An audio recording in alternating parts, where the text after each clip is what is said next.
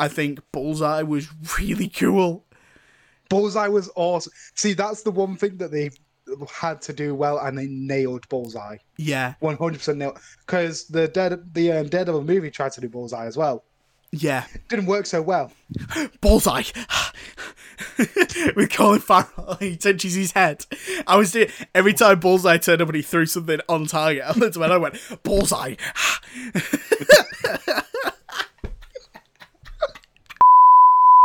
Hello everyone, welcome back to another installment of your Film Me In podcast, where this week we're going to really film you in. Because... Are we? We haven't watched any films. Well, I have. You've watched a ton, and I've played a game. This is going to be a bit of a different one. This week, I'm joined once again by David. As usual. Hello. I didn't think you were going to say hello then. I was really nervous. This week, instead of having a main topic, we were going to have a main topic, but we decided against it because there was so much news this week. Yeah. David has happened today as well. Yes, David has played the new The Last of Us Part 2 game, so he's got a full review breakdown for us. And I've also watched a lot of films, so there's going to be a lot of recommendations. So it might be a bit of a shorter one in the end, but I think this one needs doing. Just a bit more of a chilled out one. Yeah, I feel like this could be a nice little thing for us to do every now and then. Just a little discussion / catch up / amalgamation of whatever the hell we've been doing throughout the week and what we've been watching or playing or whatever. Exactly. It's nice to not have a criteria for the week. Yes, it is. And it's just refreshing. Do whatever the hell. Yeah. Because next week it's not going to be so fun. Oh no, we've got a big plan for next week, and basically this is just a stall time for that. Yeah, because we've got so much to prep for next week. But we'll tell you more about that at the end. Horribleness. So I feel like we should start off with the news. Yeah, feel free. I've got a full notes page of all the news stories. Oh wow. These are in no particular order. At first, these are in order of when we talked about them. Yeah. Because I just went back through our WhatsApp chat and just got all of them in order from this week. All the news stories. Yeah, and then, as much as we'd like to like you all to believe that me and Xander don't actually like each other in real life, we talk all the time. Yeah, it's daily. Please help me. Honestly, he talks to me more. I don't even like him that much. I come on to... He pays me to be on here. Shh! Don't tell him about the contract. I'll take that 20 quid at the end of the podcast, please. Then the rest of it is just in any random order that I remembered. So first up, we've got that Michael Keaton is in talks to play Batman again in the new Flash movie. I actually have a small little story about this. When I got home from work at one point, I decided to tell my mum because she loves Michael Keaton, she loves Batman, this and the other. She's a proper nerd, weirdly enough. And I told my mum, and she was like, "Yeah, I saw it on the news." I was like, "That's being reported on the news." Well, not everything that's going on in the world. The fact that Michael Keaton might be back as Batman. Yes, news. Yeah, I'm unsure whether this Flash movie is actually happening. It was meant to come out about 4 years ago. It was. And but they've just kept delaying it. They've decided to full on take their time with it. They've kept on rewriting it from what I know. Yeah, they've gone through about 4 writers, 3 different directors. That's a good thing. It means that they really do want this to, be stand out amongst the other DCEU movies and not just, the same shit over and over again. Because, let's be honest, it's been the same shit over and over again. They've got Andy Muschietti directing. I don't know what he's done, but I like his name because it's got and Muschietti. It Chapter 2. I've not watched that yet.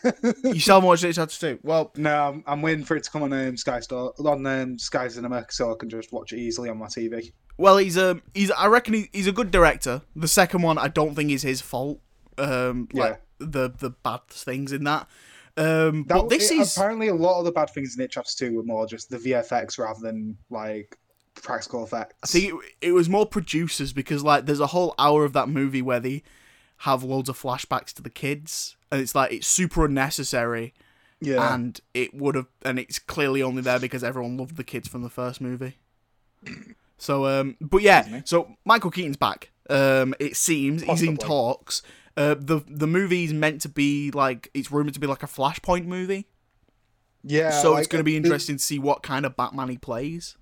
It's going to be interesting whether it's going to be just a cameo, like a one-off little thing, or whether he's going to be the main Batman in the entire film because he gets stuck in a different universe or something like that. Yeah, because like it'll be very interesting to see. Because I would, if it's just a cameo, I'd love all the Batman, all the Batman, Mark Hamill especially.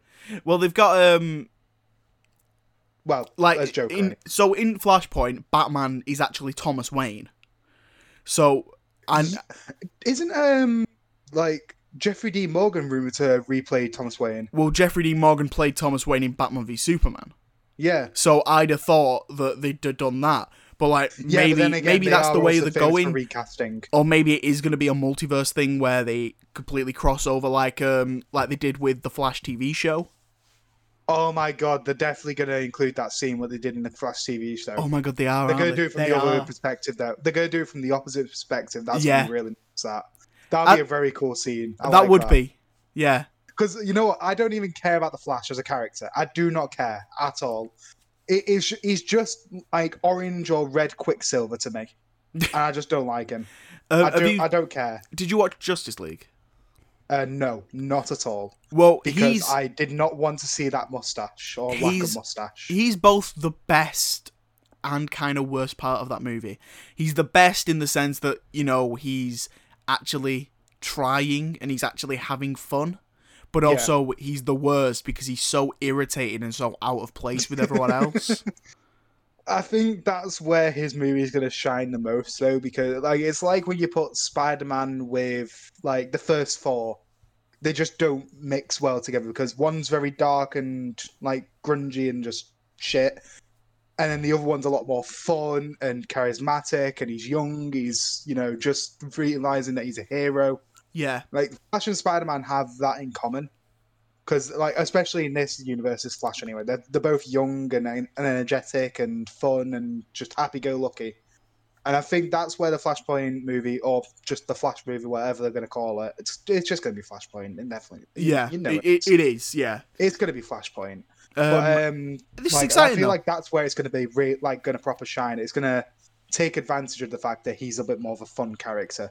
Yeah, and it's clearly taking advantage of the whole, everyone's into multiverses at the moment, so we've got Doctor Strange using the multiverse, we've got Spider-Verse. Spider-Man into Spider-Verse. Yeah, now this. So it seems to be a hot topic at the moment.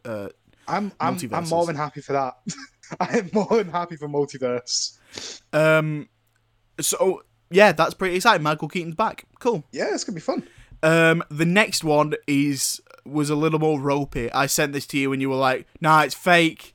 But I want to mention it anyway. Just we'll mention it and pretend that it is true and discuss what it could mean. And we're going to say that it's going to be awesome if it is true, but it's very unlikely to be true because, I'd love it. Before we say it, I'd love this to happen. I would be over the moon if this happened. But it's not going to. So Tobey Maguire is in early talks, reportedly, to reprise his role as Spider-Man in Doctor Strange 2. Once again, I would love this to happen, but I very much doubt it's going to happen. The only reason it could happen is J.K. Simmons came back for J. Jonah. Yeah. From that universe. And Sam Raimi's directing. And that's the one thing that really pulls this into... But now, if they do bring him back, they have to bring back Bruce Campbell. Out of nowhere, Bruce Campbell just has to be in the film for one shot again. I wouldn't be surprised if Bruce Campbell's in this at all. If he is, I'm going to be very happy.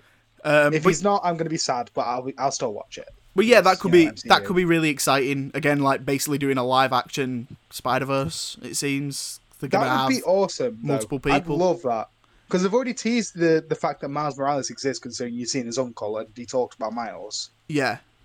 Like they've already teased that Miles Morales exists in that universe, so there's the possibility that, say, if Tom Holland's like Peter Parker is either stripped of his powers or he dies or whatever, we've still got the possibility of Spider-Man in that universe because we've got Miles Morales. Yeah.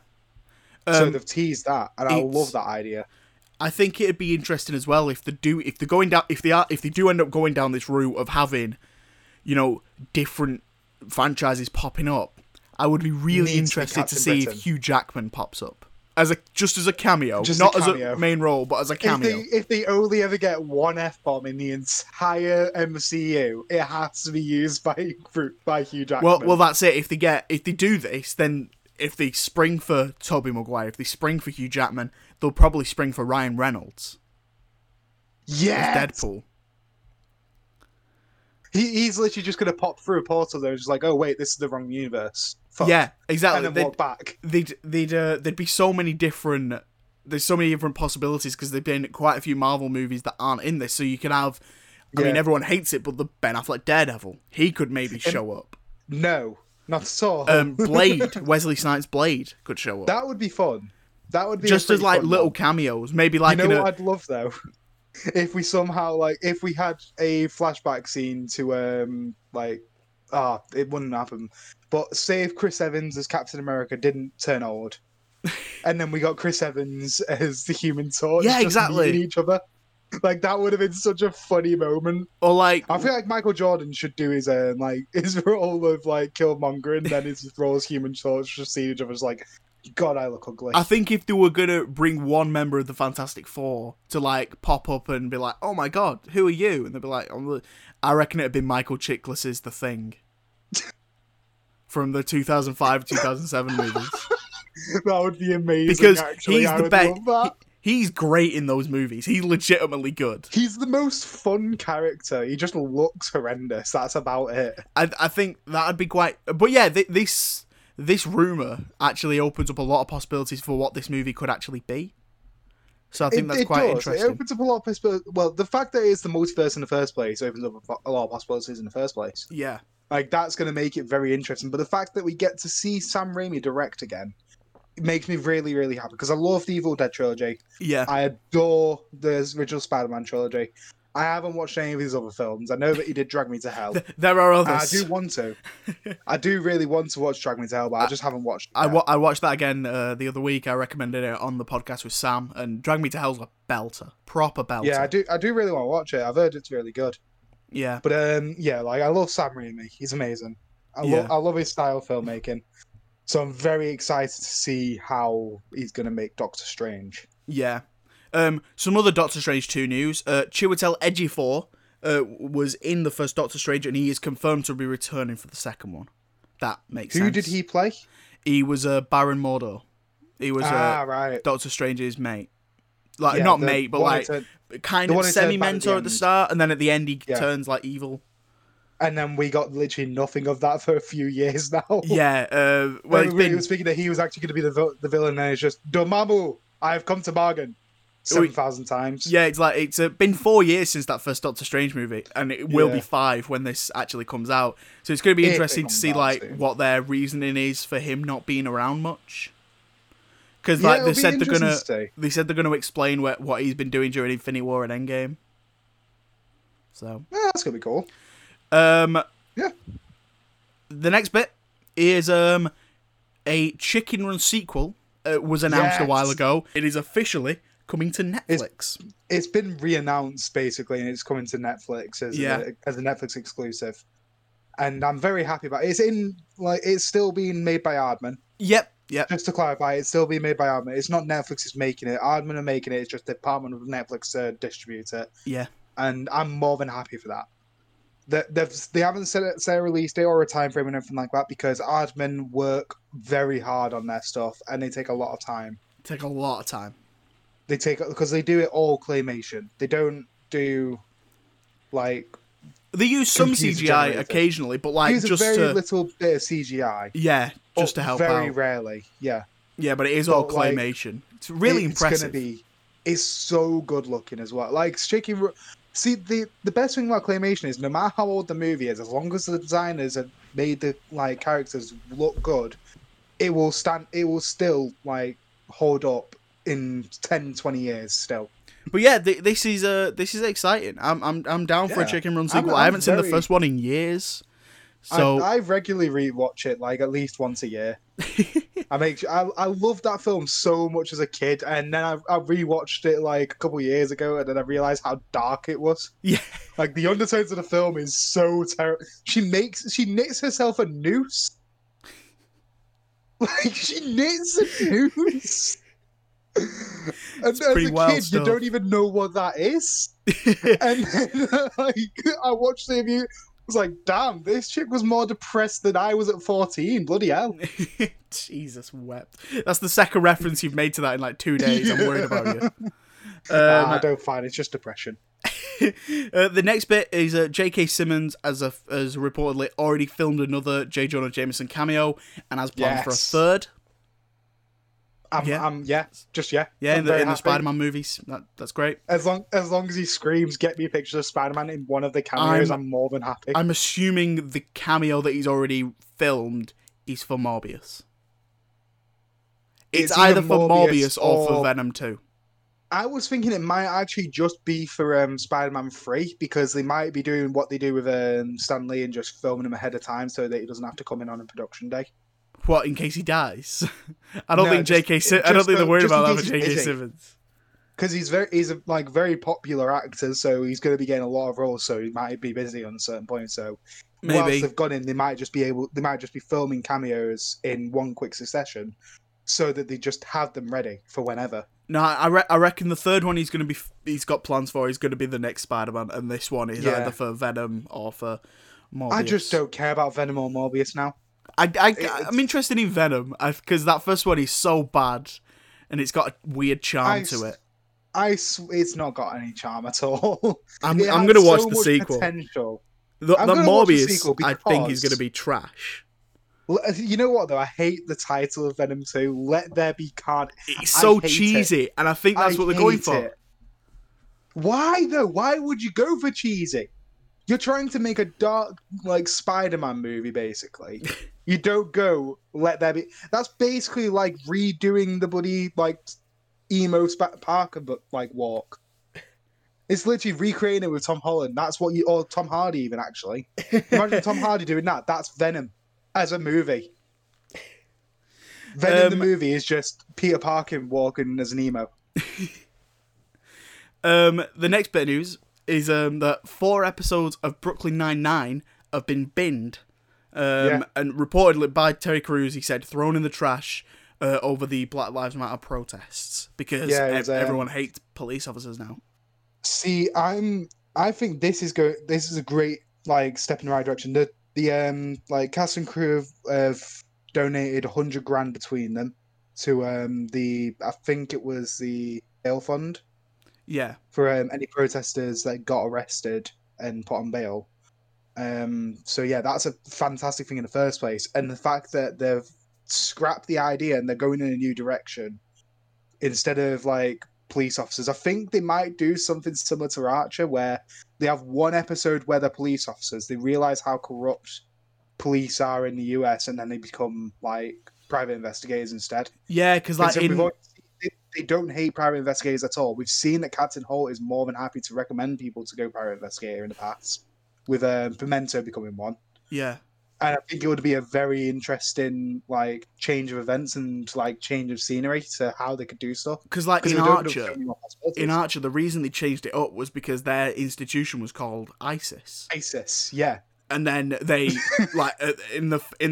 obviously then ISIS became this huge thing in the real world, this terrorist organization.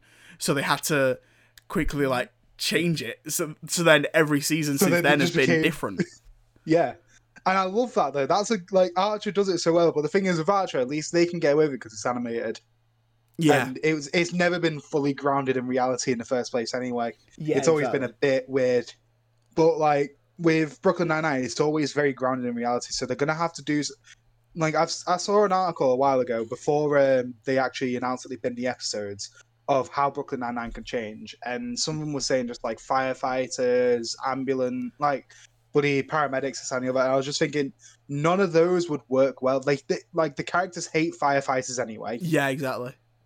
And paramedics, I don't want to watch another paramedic show. There's too many. There's too many cop shows, but at least Brooklyn Nine-Nine was different. And obviously, it'd be different with paramedics, but Scrubs already exists. Yeah, I don't want to watch another version of Scrubs also, with Andy none Samberg. of them are trained paramedics, so that wouldn't make any sense. But private investigators, they're already detectives. They're already very good detectives. Hitchcock and Scully, I don't know what they'd be able to do with them. They do something. That's the one worry. That they'd do something. There'd just be some random side characters that they bump into on the street constantly. Because at the end of the day, it is still a comedy show, so you can have those leaps in logic. They're like, yeah, of course they'd just bring them along. Yeah. And they'd probably have jokes like, why are you guys even here? Like, yeah, exactly. Like they can have that kind of thing. I hope that they don't just scrap Hitchcock and Scully because they're two of my favorite. No, they won't. Just they won't do so that. Stupid. They won't do that. Like they are two of the best characters in the show just because they're disgusting. But like I was talking to my dad about this. I said like, this show is so progressive in so many different ways. It's been saved from cancellation because people love it, and for it to, and if it does just get binned, cancelled because of this, that would really suck because this show does so much good. Yeah. So, and because of this amazing thing that's happening in the world, I think it would be unfair for this show that does good for those kind of communities would get binned in the process. Yeah, it sucks. And a lot of the time, like a lot of the storylines, you can translate to Private Investigator anyway. You can also translate it to whatever else. A lot of the storylines don't involve them being police officers. Yeah.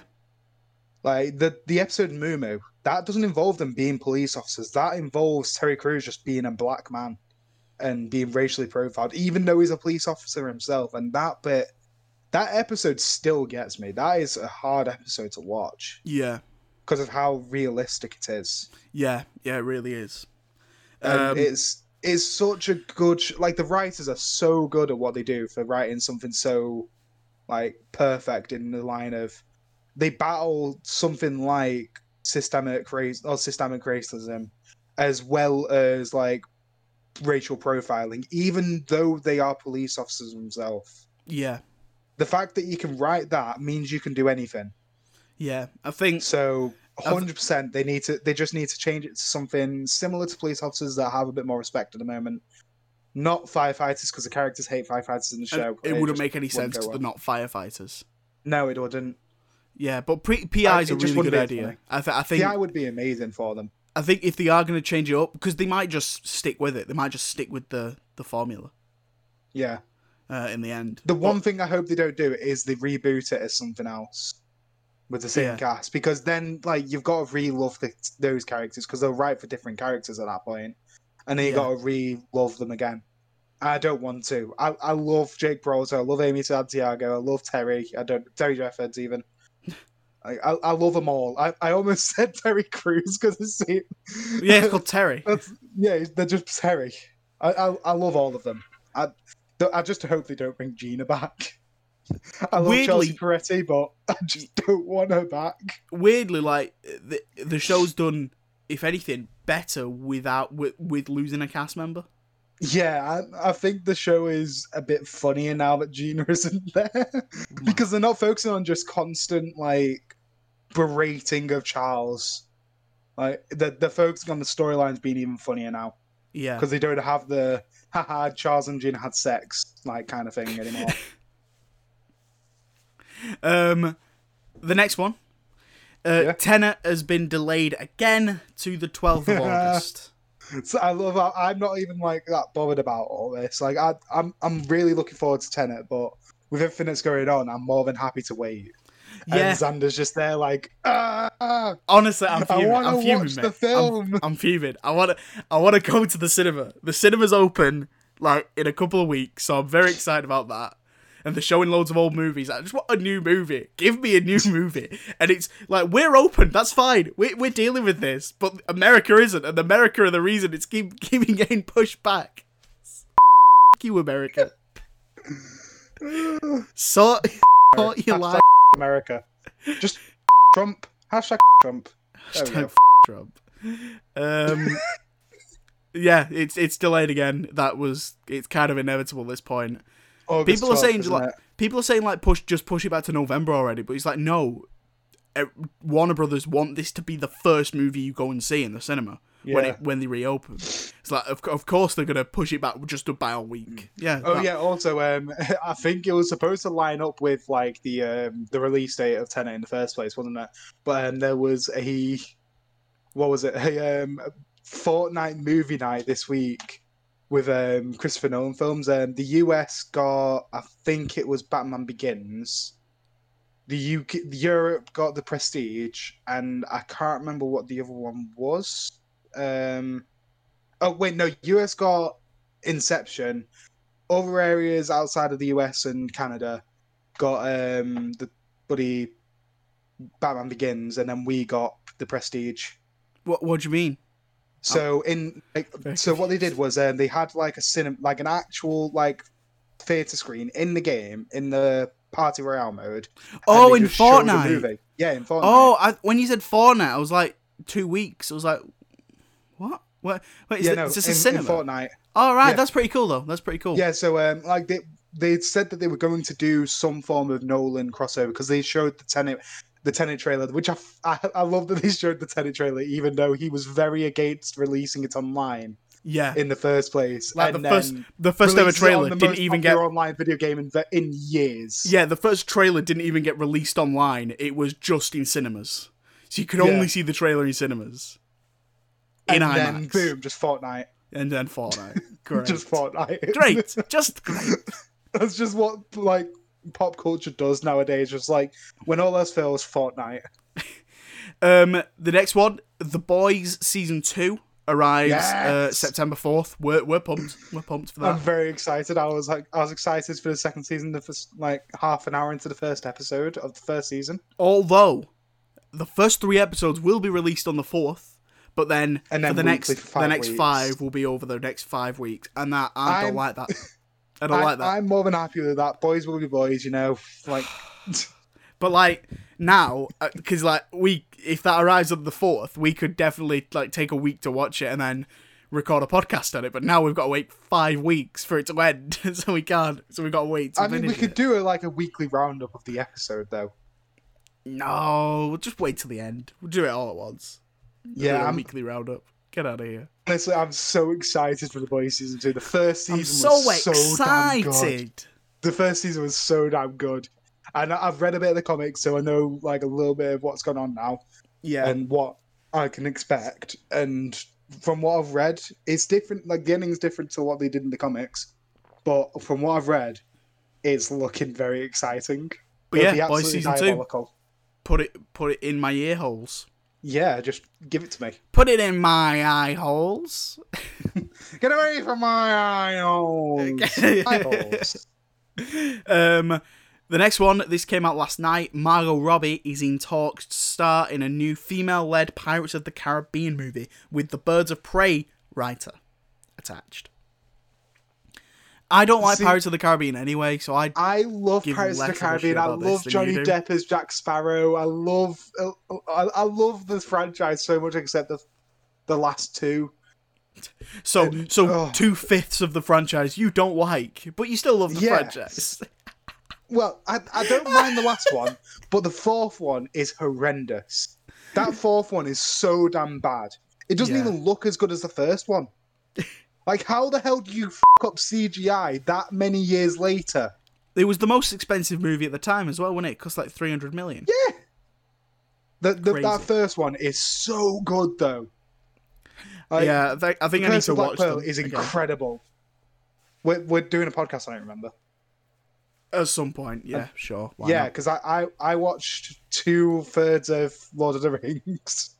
Still not watched Return of the King. You've not watched Return of the King? Oh my god. Yeah, I don't really care about this because I'm not a fan of the franchise, but this is probably going to make a decent amount of money because of the brand and because Disney's behind it. So it will make a lot of money because it's Pirates of the Caribbean, but at the same time, fans of the original ones, I know a lot of them are against a female-led thing, and some of it's because of sexism, I will admit. A lot of it is because there's not me. Your angle isn't sexism. My angle isn't sexism. My angle is for the love of the original films and the love of Johnny Depp as Jack Sparrow's character. I mean, I love Margot Robbie. I think she's a great actress. I don't think she fits the formula of Pirates of the Caribbean, though. Apparently, this is not the only new Pirates movie they're making. Apparently, this is There's one of 2. multiple in the works. Yeah.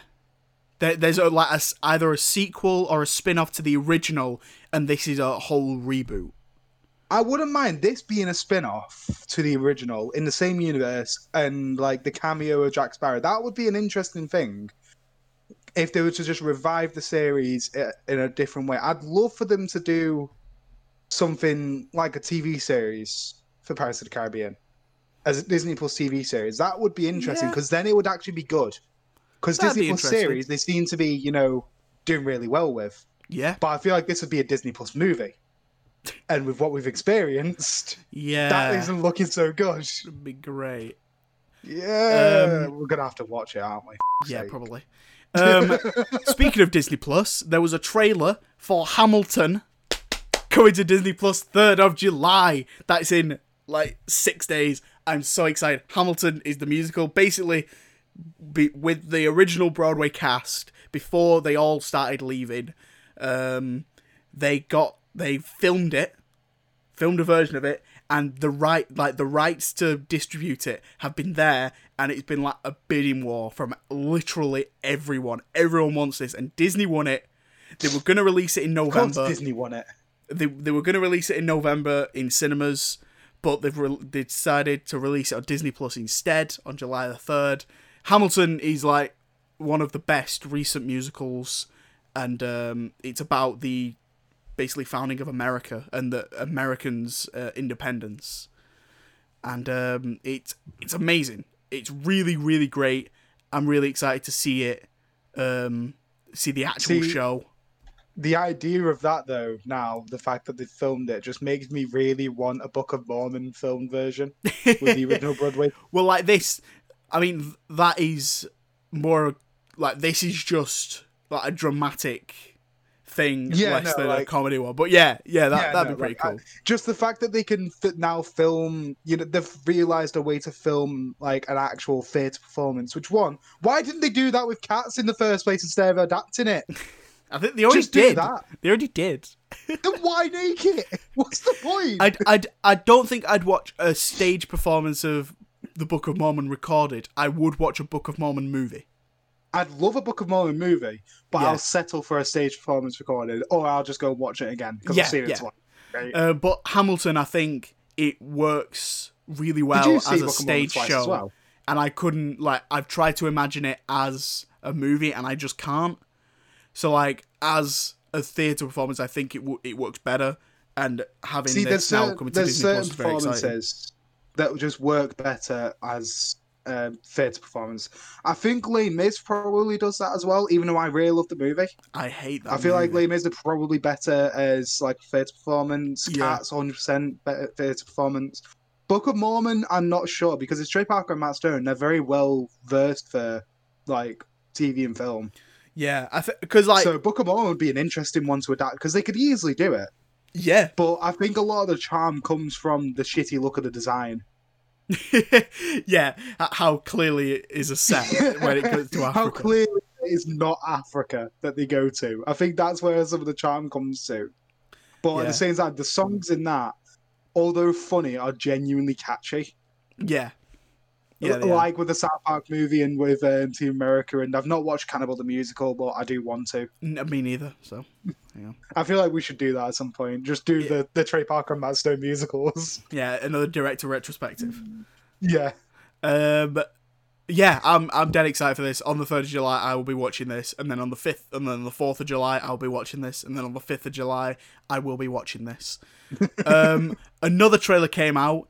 It is the trailer for The King's Man, the prequel to the Kingsman movies. I still not watched Kingsman 2. Wow. Okay. Maybe don't. I just couldn't be arsed. Yeah, maybe don't. It's fine. Don't I've not watch watched the trailers for The King's Man either. I love the first movie. I didn't want a sequel No. at all. I felt that the first movie was perfect as it was. They didn't need to touch it. Didn't need to do a prequel. The world was interesting enough, but not interesting enough for a franchise, in my opinion. Yeah. Like, with this, it's set in World War One, and it's got Ralph Fiennes in it, Daniel Bruhl is in it, Jimon Honsu is in it as well. I don't know why they're trying this again, because the sequel, people didn't like it at all. It did well though, like money wise, didn't it? Yeah, like people went to see it because they were more than happy to watch another Kingsman movie. This is again directed and written by Matthew Vaughn, who did the first two. So like I have faith in him as a director because he also directed. I was talking about this the other day with my dad. He had an absolute winning streak. He went in like through the noughties. He had Stardust, then Kick-Ass, then X-Men First Class, then Kingsman. What a run! What a He had a run! very, very good run. And then Kick-Ass is my favourite of them. Kick-Ass is so good. Kick-Ass is one of the best comic book movies ever made because it Nicolas just Cage. takes the obviously. Nicolas Cage is in it. He gets to hear like start screaming whilst he's on fire. Yeah. Like what else do you like? Granted, you can see Nicolas Cage tonight. but like granted, you can see Nicolas Cage on fire in Ghost Rider, but it's not the same. Skeleton Nicolas Cage. It's not the same. It's not as good. Well, then again, I see Ghost Rider, the first one at least, is like one of my guilty pleasure movies. I know that it's bad, but I still love it. I just genuinely really enjoy Ghost Rider. I think it's a very fun movie. Was that a Fox Marvel or was that just like Sony Marvel? Sony. I think that they need to bring back Nicolas Cage's Ghost Rider. Technically, kind of. Maybe that's another one for Doctor Strange too. That would be amazing, though. Imagine that. I would love that. Oh my god, they could bring Daredevil back. No. In Doctor Strange 2. Not Charlie Cox Daredevil. Yeah. Oh my god. 100%. Not him. No, not Ben Affleck. No. Not Ben Affleck. I don't know why I was about to say Matt Damon because I just started thinking Matt about Damon. But yeah, this movie, it looks alright. I have a feeling that the movie's going to be better than the trailers. Like, the trailers aren't exciting me at all, but I think that the movie might actually be good. I have a feeling. I trust Matthew Vaughn, so I'll be seeing this when it comes out in September. Next two are a bit sad. We lost two Hollywood, I'm not sure whether you can say icons, but like big names. We lost Ian Holm early on in the week. One of them 100% an icon. Famously played Bilbo Baggins in Lord of the Rings trilogy, and he was in Alien. And we lost Joel Schumacher, who is a very famous director. He directed The Lost Boys, and more infamously directed Batman Forever. We also Batman lost a third just today. Hold on. I had it open the director of Shrek 2. Yeah. Wasn't it? Kelly Asbury. That was it. There you go. Directed Shrek 2, Romeo and Juliet, which I actually quite enjoyed as a kid. I thought Romeo and Juliet was a fun movie. I may not have known very well as a kid, but you know what? Like, it was still a fun film for me. Joel Schumacher also directed. He also directed Flatliners with Kevin Bacon. This is it's sad week for thoughts and prayers out to their families. This during this hard time. The next one. I'm going to leave this one to the end, actually. So, Mulan has been delayed again to August 21st. It was, after Tenet got delayed to the 12th, Mulan was still set to come out on the 21st of July. So, they've moved it a whole month behind. And I was a little bit worried that Disney would actually have the edge over Tenet, that it would come out first, but I don't want that to happen. I don't want Mulan to be the first movie that everyone sees. Come on. We've had this coronavirus for ages. We deserve a treat, not a rehash. So Mulan's been delayed to the 21st of August. Whatever. Yeah, it's fine. This last one is actually really interesting. Ryan Reynolds has come out and said that he pitched a Daredevil movie based on the comic where he kills the Marvel Universe. And he also pitched it to be directed by Michael Bay. No way. Yep. Wait, Daredevil kills the Marvel Universe. Deadpool. Oh, Deadpool. Did I say Daredevil? Yeah, you said Daredevil. Oh, sorry. I was wondering, Deadpool kills Daredevil doesn't even kill. When does he kill the Marvel Universe? Why would Ryan Reynolds pitch that? I don't know. Deadpool kills the Marvel Universe would be a absolute live action. No, animated. Yeah. Yeah, I've read that comic. That would be amazing. I read that comic and it is really good. I haven't read it, but I know that like it is brutal and it is amazing. Honestly, yes. I don't care who directs it, He does. but it has to be animated. He does some pretty That would horrible not things to work. the X-Men in that He movie. does some in that comic really even. shit. Yeah.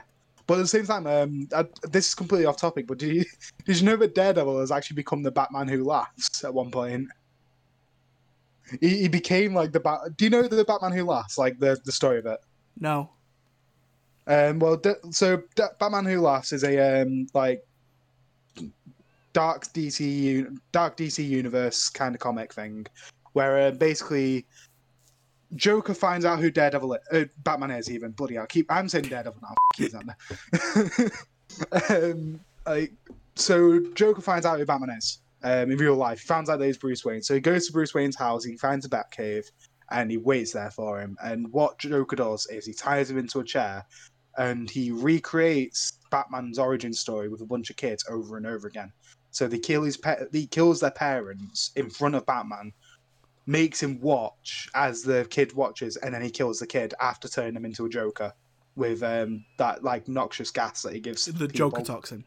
Yeah, the Joker toxin. So he turns them all into Joker and then he kills them. And he does it over and over and over again, to the point where Batman becomes insane, and then Joker gives him the toxin and kills himself, so that like Batman starts becoming the Joker as his like final laugh kind of thing. And so Batman calls up all of his friends, just saying, like, Joker's killed himself, I'm becoming him, you need to run. And then they were just asking, like, what's going on? Why do we need to run? This, that, and the other. And then he, like, at that moment, he turns and then says, because I'm going to kill you. And then he just starts laughing his ass off. Like, proper. It is insane.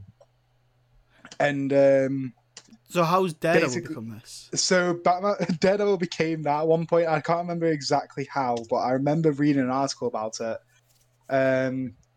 Says Deadpool's referenced DC Comics as often as Marvel, but his new future takes the cake, becoming his own version of the Batman Who Laughs. But if I were you, Xander, quickly have a look for the Batman Who Laughs design, because he looks amazing and terrifying. Oh wow, the image. That is creepy looking. Yeah, I love it. I've been wanting to get the comics for that for a while, but I've sent you the like page in which he becomes that. Like, that's Daredevil, is it? He also referenced this the Joker movie. Yo, crazy. That was cool.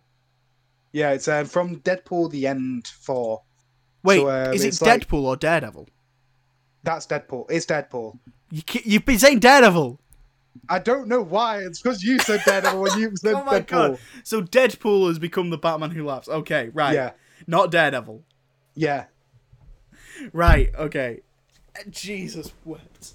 But yeah, it's so yeah, that Deadpool movie that is awesome. would have been pretty interesting. Not sure about Michael Bay directing, because, you know, nah, he's like, once a bad again, bloke.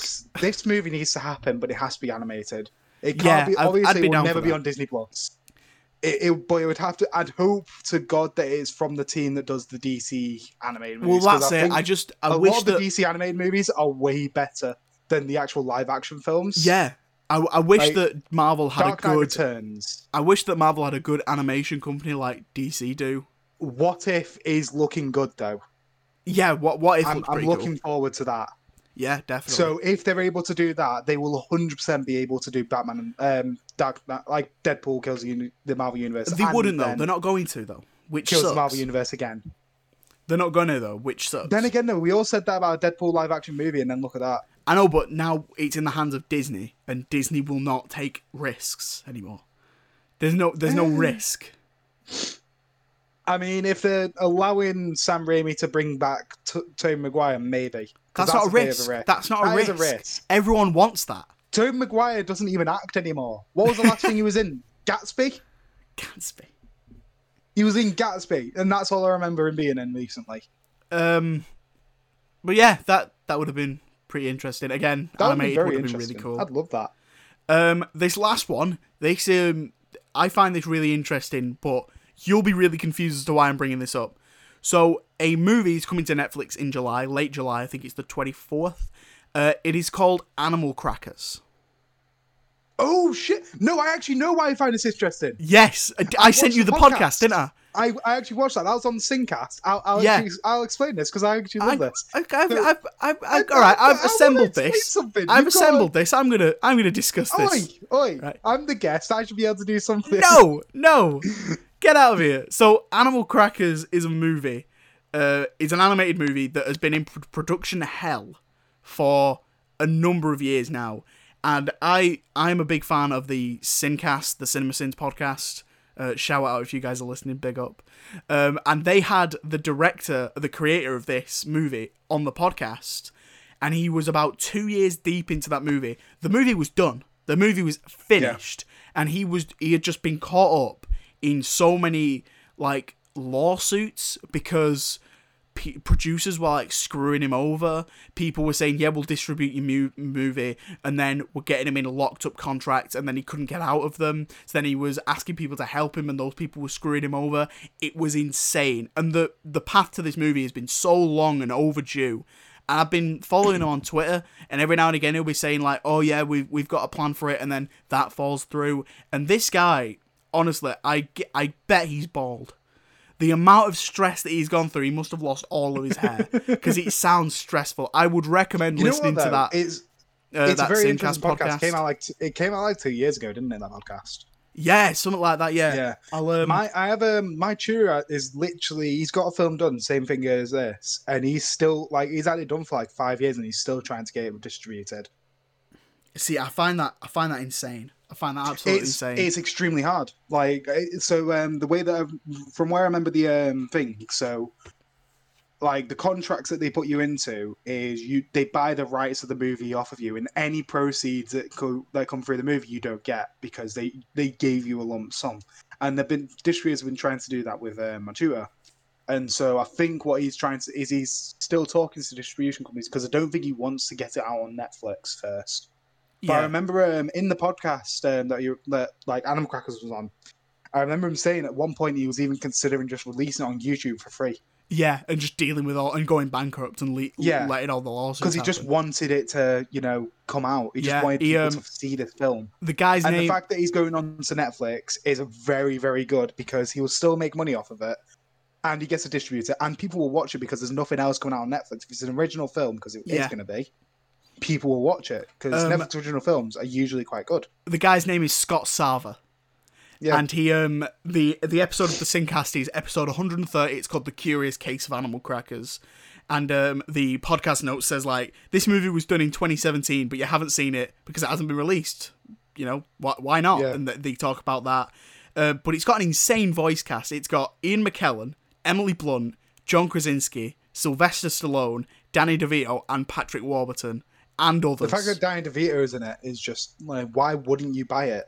But like the insane story of how he got this cast is crazy because they wanted they got John Krasinski and they wanted Kaylee Cuoco, and then she backed out at the last minute. And John Krasinski was like, "Oh yeah, I'll I can ask my wife if you want," and he had no idea who he was married to. He's like, "Oh no, don't worry, it's really nice." And he said, "No, she's an actor. She's an actress. You want me to? I can help you out."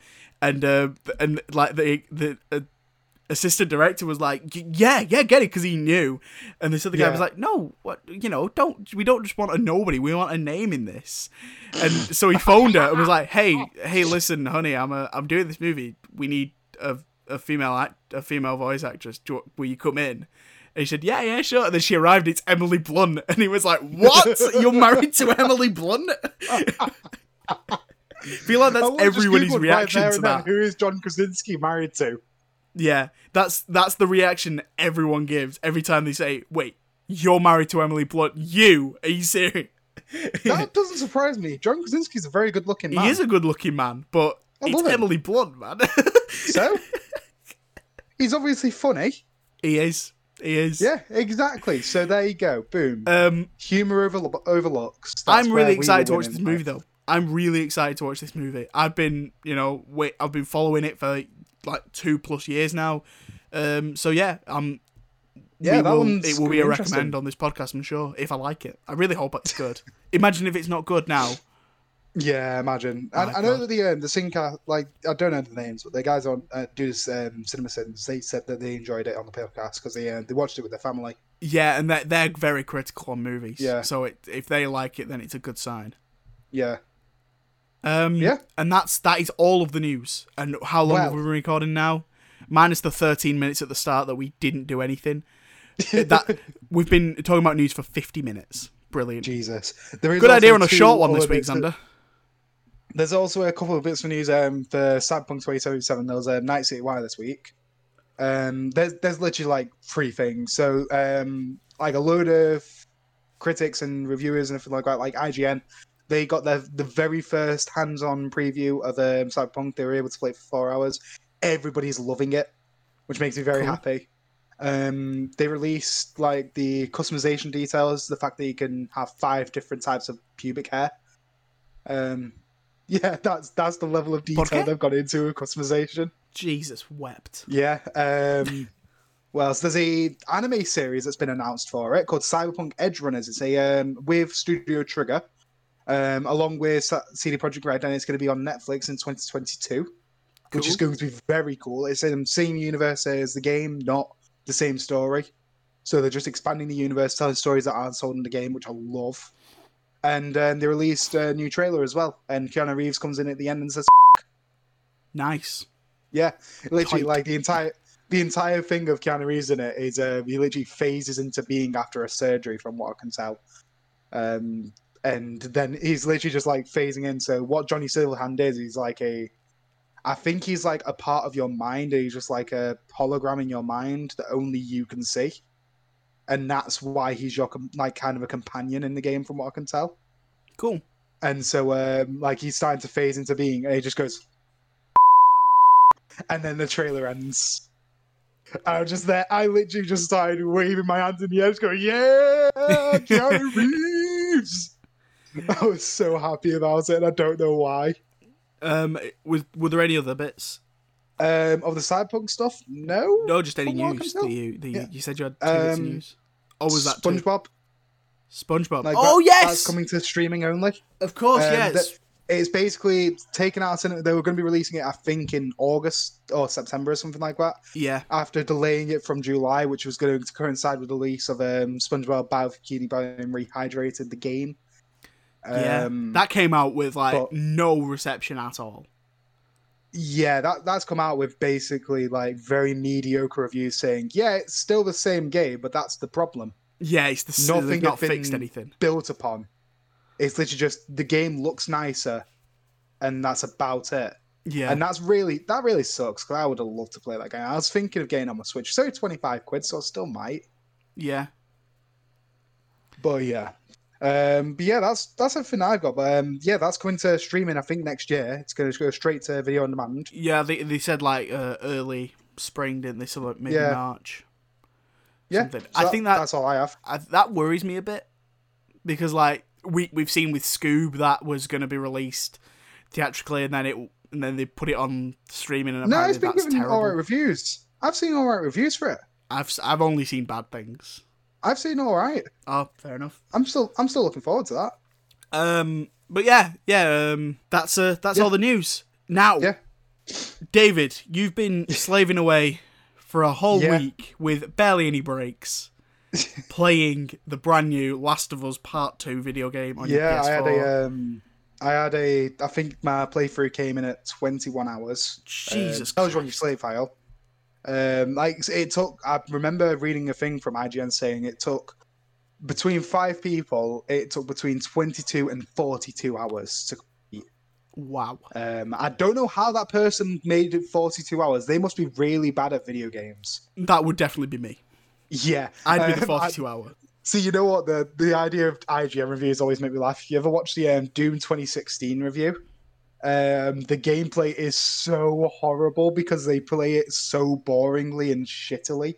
Like, they don't play how you're supposed to play Doom at all, even though they talk about the mechanics as if like it's so swift and fun and moving. And it's just like, you're standing in a corner shooting demons. That's not Doom. Yeah. You're supposed to constantly be moving and shoot them right in the face. Point blank. That's Doom. You're not playing Doom. You're playing COD. But Um, yeah.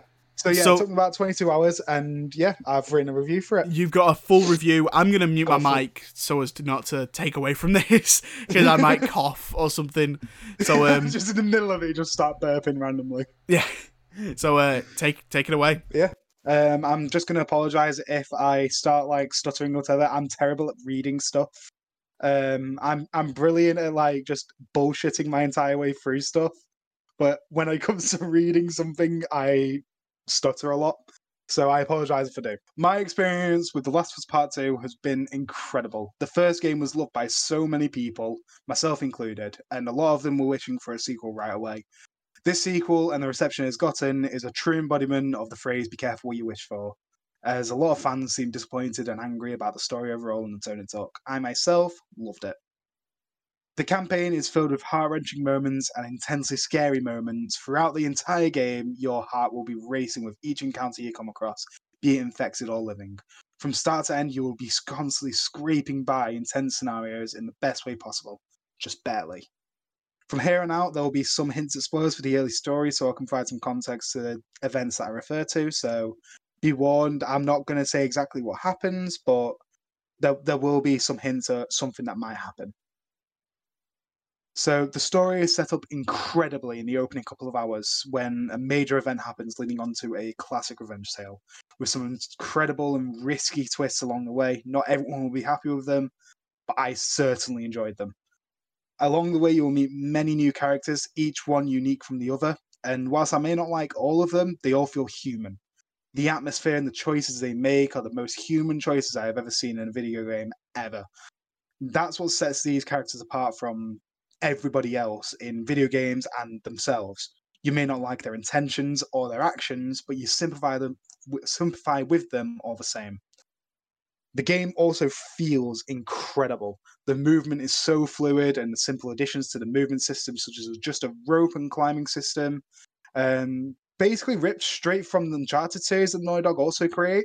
But it's perfect. It fits really, really well as just a simple jump button. The first game didn't have a jump button, and it didn't matter. But in this one, it just allows for a lot more incredibly intense and interesting moments as you explore a vast destroyed Seattle.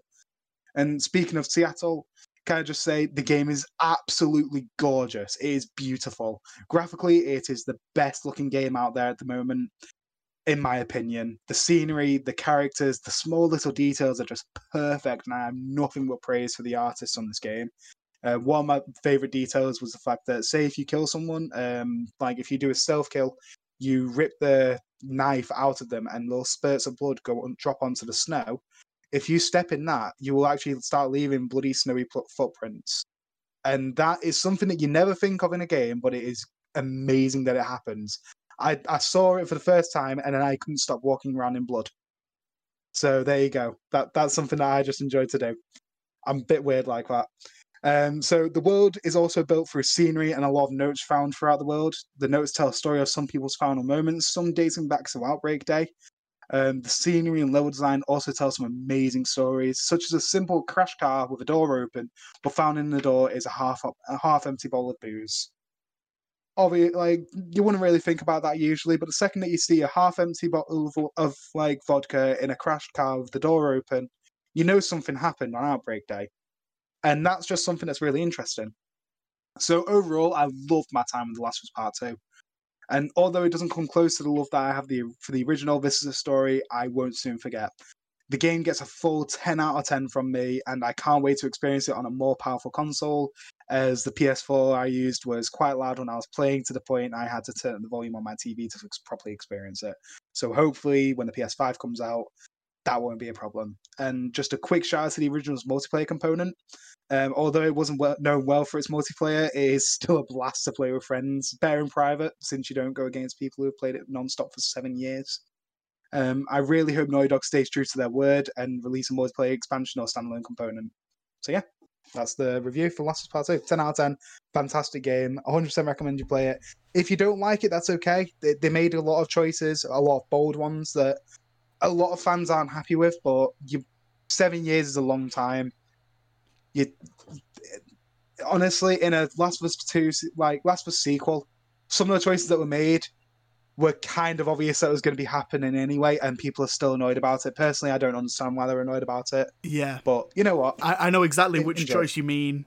Yeah. And like, Sure. yeah, it seemed obvious. Yeah, like it.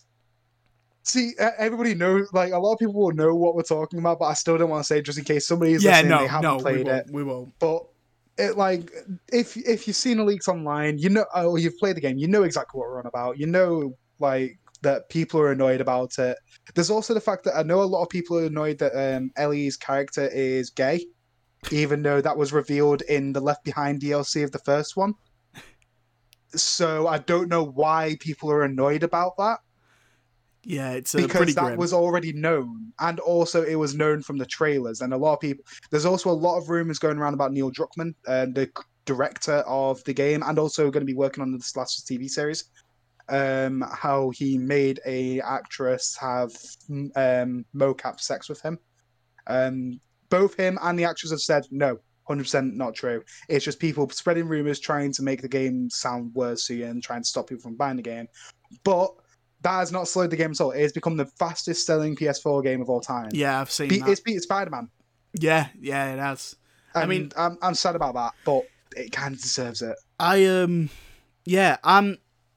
from what you've said about it, from what I've seen online, it seems like the people who are like very like who are like saying this is the worst game they've ever played are just really bitter. They are. They've waited 7 years to experience something, and they didn't like the first 2 hours of what the experience. It's fair enough that you're going to be a bitter, but you can't say that it's the worst game you've ever played.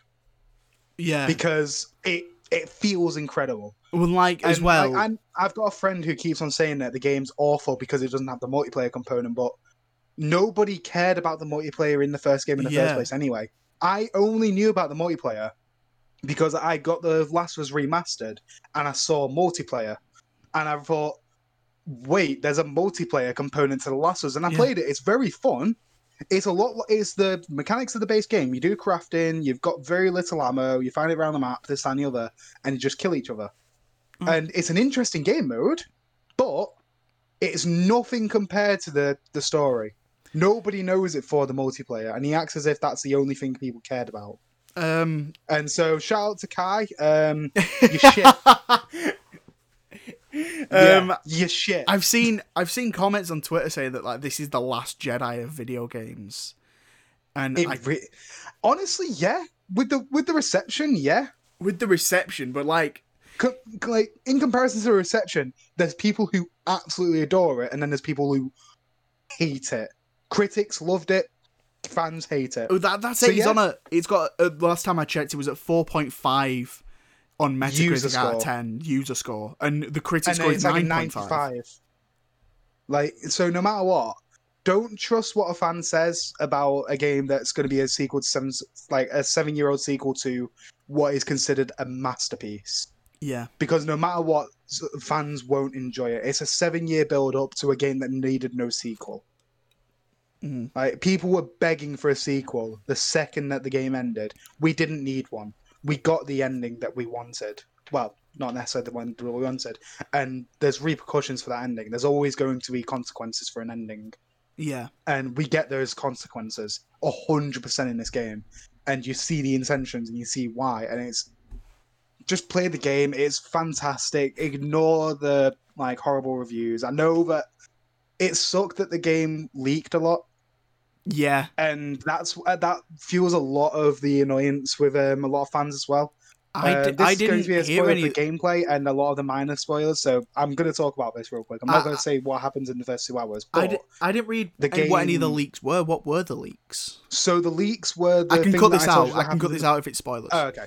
And the moment, some of the leaks that people were very annoyed about was the fact that you can play as the antagonist in the game. This is a spoiler. I'm like I said that before. This is a spoiler for the gameplay, but I'm not going to tell any story spoilers for that. But you do play as the antagonist, Abby. But I don't care at all that I have to play as a character I didn't like at first, because it's all about a journey. That's what a video game is. That's what an adventure game is. And a game is all about the journey you experience along the way. And I've always wondered what the journey looks like for the antagonist. Yeah, and it's basically like Infinity War. Like that's Thanos' movie. You exactly. You follow Thanos for most of that movie. This is just as much Abby's game as it is Ellie's. This is Ellie's story, and we see like the journey that they both make, and I love that because they're two very different journeys. Yeah. One of them is all about revenge, and the other one is all about like just helping people. And it's incredible. I love it. I absolutely love the game. I think it's fantastic. The ending was perfect. It had me crying a lot throughout the game, like the first game did. And yeah, Troy Baker has an excellent performance as Joel, as always. I love Troy Baker. Yeah, he's in Death Stranding as well, and he's the best part of Death Stranding. 100%. I love him in that. His music is great. He sings in this, and I was crying because he sings in a raspy voice, in Joel's voice, and I was like, "Oh no, Joel!" And honestly, it's such a cute game at times. It's heartbreaking. It's so good. I 100% recommend it. Just don't listen to what other people say. Don't listen to obviously just take the review as it is. And play it for yourself, make your own decision, but don't listen to every other user and just decide, oh, game's crap, boo-hoo, this kind of thing. Just don't do that, because the game is fantastic, and please don't say that the developers are shit. They've put a lot of work into this. They've been making it for a very long time. They took very, very risky choices, and it is heartbreaking that people are giving so much criticism to such talented people. So please don't. I can understand if you're annoyed, but don't blame the developers. Just grow up. If you don't like the choice, just accept that it's a choice that you don't like. Don't make a petition that thousands of people have signed a petition to change the fate of the character in the game. And to remake the game. To basically rewrite the entire story. Stupid. But that's obviously not going to happen. They've spent 7 years of their life for people to do that, and that is disgusting. Yeah, it is. That is literally shitting on their legacy as developers. Naughty Dog are incredible developers. They do some shitty things at times. Like they did a lot of copyright strikes for people who were mentioning The Last of Us 2. On YouTube before the game released. I can slightly understand why, because of the leaks, and they didn't want more people to find out about it. It's like from a bigger YouTuber who's obviously going to reveal those leaks, like Buddy Keemstar or some shit. So let's get right into the news. Oh god, don't reference. He's such a scumbag. He is. I hate him. I absolutely hate Keemstar with passion. If you're watching this, Keemstar, you. You, and to that little old guy who just plays RuneScape that he ruined your life, you're a f***ing angel, mate. I love you. You, Keemstar. So yeah, that's The Last of Us Part 2. There you go. Yeah. Thank you for letting me review it. And no worries. Thank you for playing it all week and not making me do it. You haven't even completed the first one. You won't be able to complete it in a week. So now we're just going to do recommendations and warns. Oh no, they're not called that anymore. David, we've got to sell each other some movies, or some TV shows, or some music, or some games, or some books if we're nerds. Okay. You've just done a lot of talking. So do you want me to go first? Yeah, you take the talking for a minute. I'm going to rest my throat. How many have you got? So, because I've been playing The Last of Us 2 this week, I've barely been able to do anything else. I've been in work, and then I've been playing Last of Us, I've been playing Animal Crossing and Breath of the Wild, and so I might just recommend a film I've watched in the past, not necessarily watch this week. I don't know yet. Right, I'll let you know. I'll do a couple, and then I'll let you do yours, and then I'll do a few more. Yeah. Because I've got quite a few. How many have you got? Let's just find out the number. 1, 2, 3, 4, 5, 6, 7, 8, 9, 10, 11, 12, 13, 14. Okay, 15, I'm going to 16. Watch you talk for a minute then. I've got 16 things that I want to mention at least. Hold on, I'm just getting me sick so that I can withstand this. Because that is a lot of movies. Yeah. I mean, some of them I'll just mention in passing, but others I want to go into more depth on. So I'll do it in like time order. Me and my dad finished Daredevil season 3. So I've completely watched all of Daredevil now. It was my first watch through of the 3rd season. It might be my favourite season. You've not seen the 3rd season yet? I'd never seen the 3rd season until this past month. It's so good, isn't it? That 3rd season is top quality. Oh my god! I was shocked. I was in shock for a couple of days over that insane one take in the 4th episode. God, that is it in the prison? It's the one in the prison, isn't it? Sorry. It's the one in the prison, isn't it? Yeah. It's a legitimate one take, like no funny business or anything. Yeah, it's a legitimate one take. Does really cleverly like staged and choreographed. But yeah, it's amazing to watch. If you haven't seen the show, maybe just check that out on YouTube. It's like 15 minutes. Nah, you just watch the show because they do a really good one take in the 1st season as well. They do. Just don't watch the second half of the 2nd season. Yeah. It's just think, oh yeah, Elektra exists. Oh no, Elektra died in Defenders. There you go. And she, to be fair, she's not even mentioned in the 3rd season, really. No. She might. Well, they talk about it just like, I can't believe Elektra died. Yeah. And then it's just like, well, get over it. Okay. Yeah, sick. Yeah, I really liked the FBI agent, Agent Nadeem. Yeah. Like in the first couple of episodes, every time he turned up on screen, I was like to my dad, I was like, I like this guy. I really like this guy. This guy's really charming, and I see where he's coming from. And I think that was the problem with Daredevil season 2, that some of the main characters you didn't like, and that's not in like a way like, oh yeah, I don't like this guy. This guy's evil, but like in a way that I just don't care. Whereas this guy, I cared about his problems, I cared about his struggles with his family, and I was invested in him. Yeah. So I think that worked. I think Bullseye was really cool. Bullseye was awesome. See, that's the one thing that they had to do well, and they nailed Bullseye. Yeah. 100% nailed. Because the Daredevil movie tried to do Bullseye as well. Yeah. Didn't work so well. Bullseye! With Colin Farrell, he touches his head. I was doing, every time Bullseye turned up and he threw something on target, I looked when I went, Bullseye!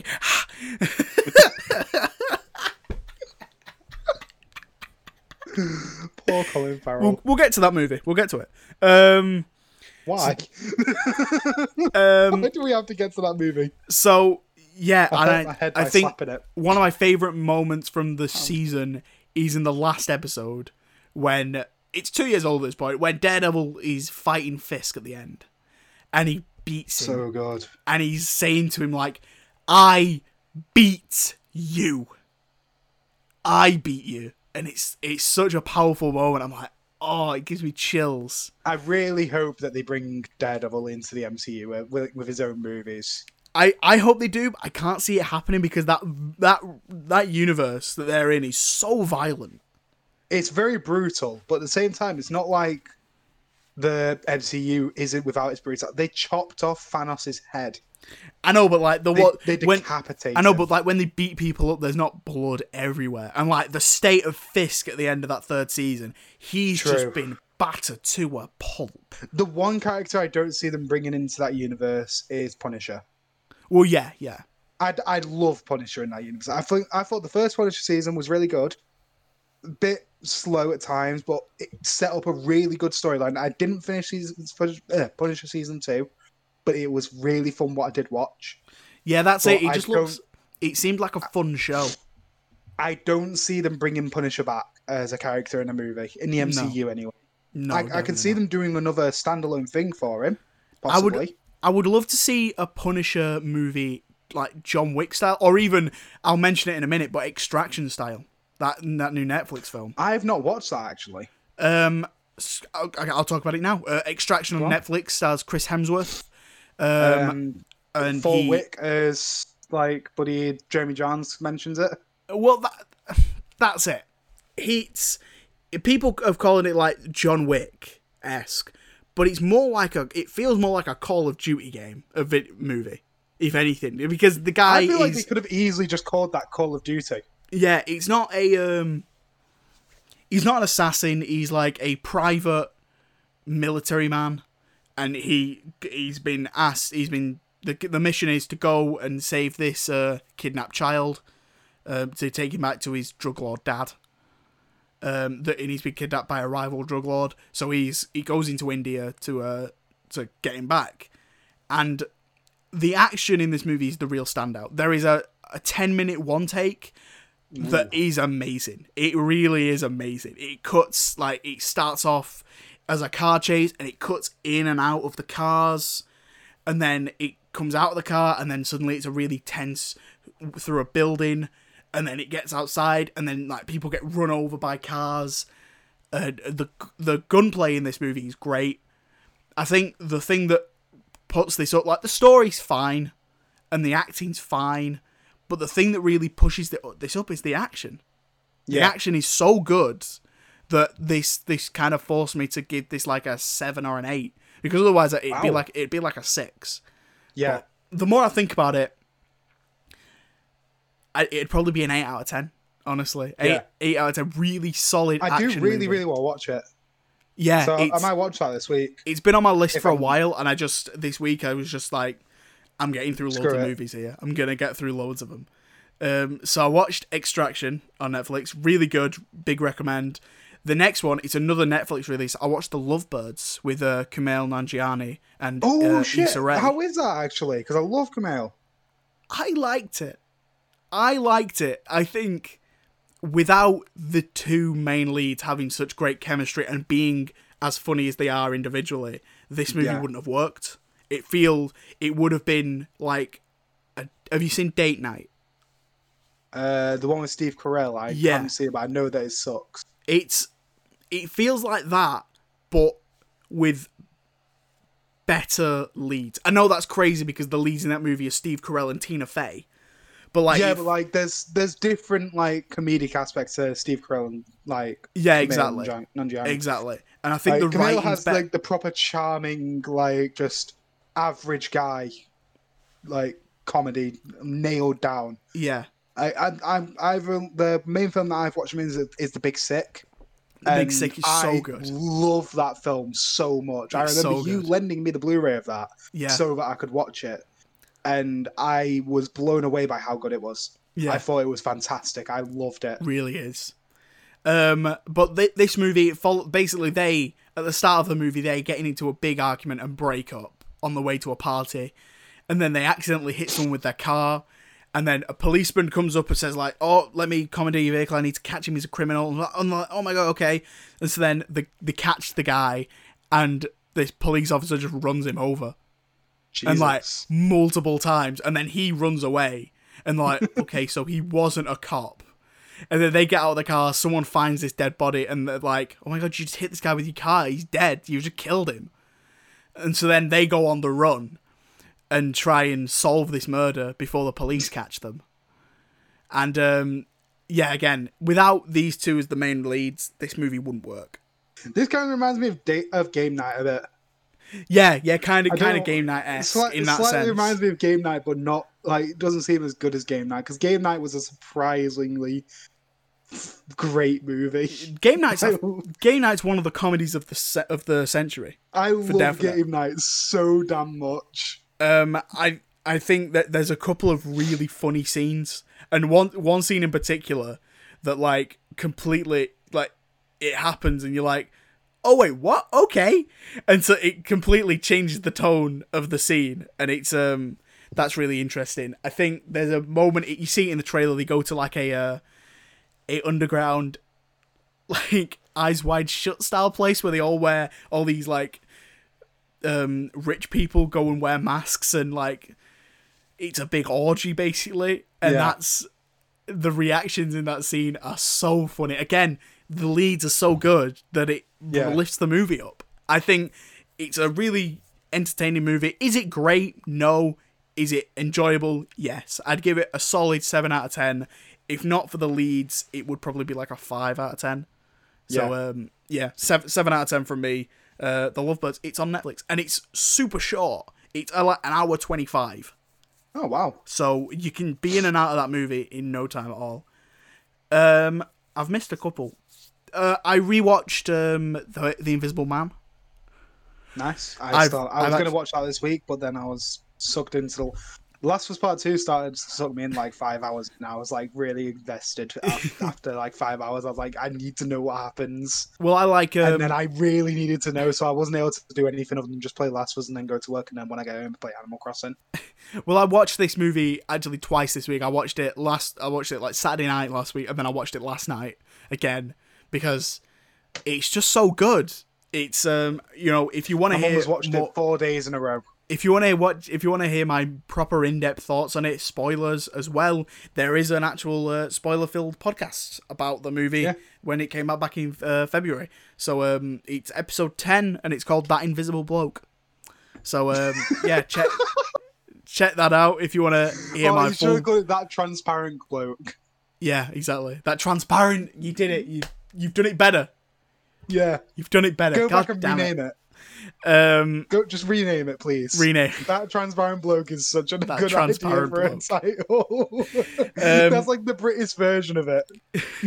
It's like the Hulk would be the absolute unit. Yeah, exactly.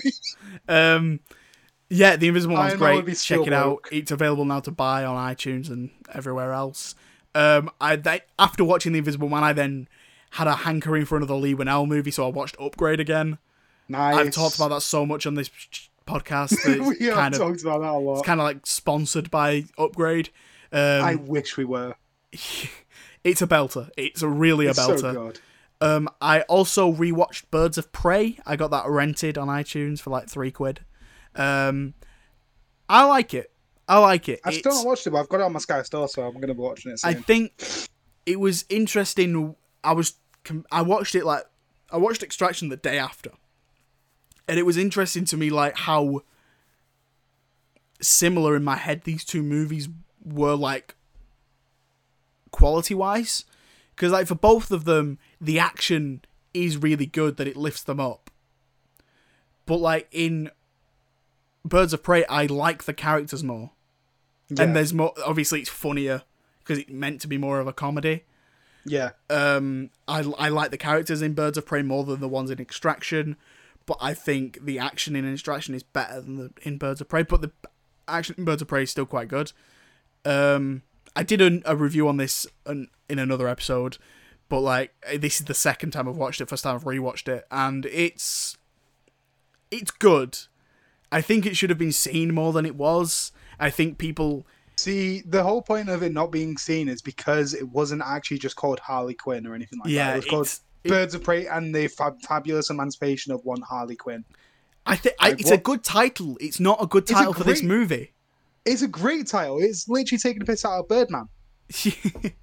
I love that. But for a Harley Quinn, a mainstream like Harley Quinn DC movie, it was a very bad choice. Yeah. Because like Joker could have literally been something completely different, but they had to call it Joker because otherwise people wouldn't see it. Yeah, but like this is it's like, a Harley Quinn movie. See this. Harley Quinn is the main part of this movie. So I'm pretty sure they decided to try and rename it at Birds of Prey Harley Quinn. Well, they didn't. That was just on the websites for the cinemas. Yeah, they just changed it to that. That really sucks that they had to change that. Like, it's annoying that people don't give more of a chance to movies with names they don't recognize. I wish like they'd called it like if they'd called it Harley Quinn and the Fantabulous Emancipation of the Birds of Prey or something like that. You can still have that long title. They could have literally just called it Gotham City Sirens, because then Gotham City is a recognizable name. It's like, oh right, Gotham City, Batman, Sirens, maybe. Oh women, Harley Quinn. There you go. But yeah, I think it's a fun movie. It's needlessly complicated. Like, the way it's edited, it's quite non-linear. And I think the only reason they did that is to space out the action and to make it sort of like it's in Harley Quinn's head. So of course it's all scrambled up, but like it's very hard to follow. Yeah. I'd give that it'd probably end up being a 7 out of 10. For Birds of Prey. That's what I've heard a lot, to be honest. Yeah, it's good, but it's just not quite there. I would definitely watch another Harley Quinn movie or another Birds of Prey movie because I'm into these characters. But yeah, 7 out of 10 for me. I watched Kingsman this week. Kingsman 1, The Secret Service. Again? We mentioned it earlier. Yeah, it's a belter. You know, what else do you want me to say? It's a belter. It was just me and my dad were looking for a movie to watch, and he was sort of on his way out, so I said, oh, why not watch this? And then he ended up not going out because we were halfway through that. So yeah, Kingsman's a belter. I also watched The Dark Knight this week. I've done a full podcast on the Dark Knight trilogy as a whole. You know my thoughts on the Dark Knight. It's great. I watched Howl's Moving Castle this week. I've been really wanting to watch more Ghibli movies because they're all available on Netflix, or most of them are anyway. Yeah, it's a Studio Ghibli movie. They're doing their very first CGI animated movie as well. I've seen that. I like the look of it. Screenshots are cool. Yeah. I'm liking it. Very different anime style. I like that idea. Definitely. But yeah, Howl's Moving Castle is set in this Studio Ghibli world with like witches and stuff like that. And this little girl who she's like a teenager. She works in a hat shop, and she's put a curse is put on her by the Wicked Witch of the West, and she becomes an old woman. And so then she goes to Howl's Moving Castle, where Howl is this wizard sort of. Yeah, he can like cast spells, and he has a moving castle that walks around. And so she goes to that moving castle to work as a cleaner so that maybe he can help her. And yeah, it's really interesting. It's a really interesting plot because it comes into like he's been cursed as well by another witch, and like that the Wicked Witch of the West sort of is horrible at the start, and then she gets nicer and nicer as the movie goes on. The more time she spends with this like now old woman. Yeah. The voice cast is really like interesting. Billy Crystal is in it. It's like Mike Wazowski. Oh, did you watch the dub version then? Oh yeah, I watched the dub version. Yeah. Boo. I know. It's Booze and a boo. heresy. I know, but Can't watch anime dubbed. How dare you? Weebs unite. Sorry. Christian Bale's in it as well. Weeb. And, Jesus. And he's really good. I don't think it's as interesting as like Spirited Away or Castle in the Sky. So for me, it's another 8 out of 10. It's super solid though, and I need to be watching more of these because I've only watched 4 Ghibli movies now. I've only ever watched one. That was Spirited Away, and I love it. Yeah. There you go. Maybe we'll do an episode on loads of them at some point. Yeah. Then I watched a horror movie directed by Neil Marshall, who is very well known for making Hellboy, the new one, the bad one. Oh. It is called The Descent. Oh. This came out in 2005, and it follows a group of female, like, adrenaline junkies, really. And they go cave diving. And so they go into this cave, and then they get stuck in it, and no one knows where they are because they've gone into the wrong one. Because, like, the main girl said we were going to another one, but then she took them to the other one because she wanted them all to, like, discover it for the first time. Yeah. And the main character, at the start of the movie, you see a horrible accident, and she actually loses her husband and her daughter in a car crash. Mad. And it's really interesting to see the different, like, the group have great chemistry, straight up. They have great chemistry, and while they're down there, you sort of it's about an hour 40, this movie, and it's not until an hour into it that you realise that there's something else down there in the caves with them. Yeah. And it's this golem, like 6-foot golem looking creature that have, like, they've been stuck down there for so long that they've actually evolved to live in the caves. And the design on them is so creepy. The first look you get at them is terrifying. I was not expecting it. Like, I've not seen much about this movie before, and watching that scene is horrible stuff.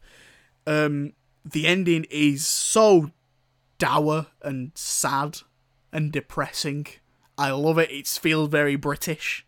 Yeah. I love that about British horror, that because there's two versions of the ending. There's a version that's a bit happier, and that's the American version, and then the English version ends with the happy version, and then drags it out from under you and ends on a sad note. And it's like, yeah, only the Brits can deal with that. It's like the ending to Little Shop of Horrors. The American version had to end with like them stopping the plant and then running off together, whereas in the British version they're just like, well, yeah, we'll end it like the play does. Like, the world ends, he dies, she dies, everyone dies, the plants take over the world. That's how it ends. And the American are like, no, we're not ready. Well, they're ready now, aren't they? So then, after The Descent, I watched The Dark Knight, and I already mentioned that. Then, this was a couple of nights ago when I couldn't sleep. It was too hot, so I decided to watch a couple of movies. So I then watched, scrolling through the Netflix, and I came across a movie that I've not seen all the way through, heard the worst things about, and Sam actually mentioned it on the podcast as an honorable mention for his favourite comedies. Oh, God. It's The Cat in the Hat.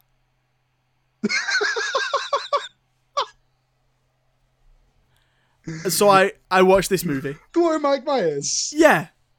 Oh my God, I haven't watched that in years. Is this the one that you said I might be disappointed about? Yeah. Why would I be disappointed? Because it's terrible. It's terrible. It is, but it's once again a proper guilty pleasure basically because of the memes as well. There's so many memes. There's so many good meme templates from that movie. Like, Mike Myers, he's weirdly charming in this. He's got some really good moments. Oh yeah! Like, his arms are so weird. He's always doing that with his arms. Like, he's banging a drum. The edit of the the first It trailer, but it's they changed it with Cat in the Hat. And like the moment when he starts running in the basement, he just goes, "Oh yeah!" Whenever I see that film now, I can't imagine it without the Cat in the Hat in that scene. I just start pissing myself every time. I'll start with the positives. I think that Dakota Fanning is actually quite good in this. As a kid actor, I think she's decent. I think that Mike Myers, like I said, has some decent moments. I really like the colours, because everything's in like block colours. Yeah, it's all it feels like a Dr. Seuss movie. It does, yeah. And I'm not sure why every single person drives a green Ford Focus. But they do. It's great. They do. It feels very 2003. Yeah. And the car of the time, man. Alec Baldwin's got a really weird performance as like he a really dirtbag stepdad. And he's just like, he like wears his suit at the start and then he progressively dresses worse because he's lying to us, so he doesn't own anything. Like, he's got this he wears a girdle to hide his beer belly. Yeah. It's really odd. And they like abuse the babysitter. They like ride her down the stairs, they hang her up. It's a strange movie. It feels like a drug trip. Yeah. Truly like a drug trip. And it's a definite 4 out of 10 because like I can enjoy it. I know it's a bad movie, but I can still kind of enjoy it. Yeah. It's a guilty pleasure, like you said. It's like the Fantastic Four movies from the noughties for me. Yeah, those movies suck, but I love them. You know that they suck, but you know what? I still love them. Yeah, exactly. After that, I still couldn't sleep, so I watched the Captain Underpants movie. Nice. Belter. Certified belter. 9 out of 10. 100%. Like, I remember watching that, like, in college, and I literally said to you, dude, Captain Underpants movie, have you seen it? And we were just like, oh yeah, we had like a full-on hour conversation about how good it was. Yeah, how underrated like in the middle of class. How it is underrated. So I'm so annoyed they didn't get it, because it's literally called Captain Underpants, the first movie or something like that, or the first big adventure. The first epic movie. The first epic movie. Because like the books are all titled that. The books are like the first epic book. And like, isn't Kevin Hart one of the kids? Yeah, Kevin Hart's in it. Yeah. You've got Ed Helms. You've got Thomas Middleditch Silicon Valley. You got Nick Kroll, who's a big name at the moment. Jordan Peele's in it. Yeah. You got Weird that Al, film, Weird Al Yankovic writing the song for the end credits. Oh my god, that song was so good. It is, isn't it? It really is. Like, that film is so underrated. Yeah. I'm glad that Netflix did a Netflix original animated series on it, and what I've seen in the animated series is good, but yeah. the episodes are very samey, like a lot of kids shows are. Yeah. So I didn't watch it all, but the animation style. Hoping to God, I love the animation in this as well. The animation style is great. It's exactly like the book. Yeah, it looks exactly like the book animated, and that's what I love. It's a actual proper adaptation.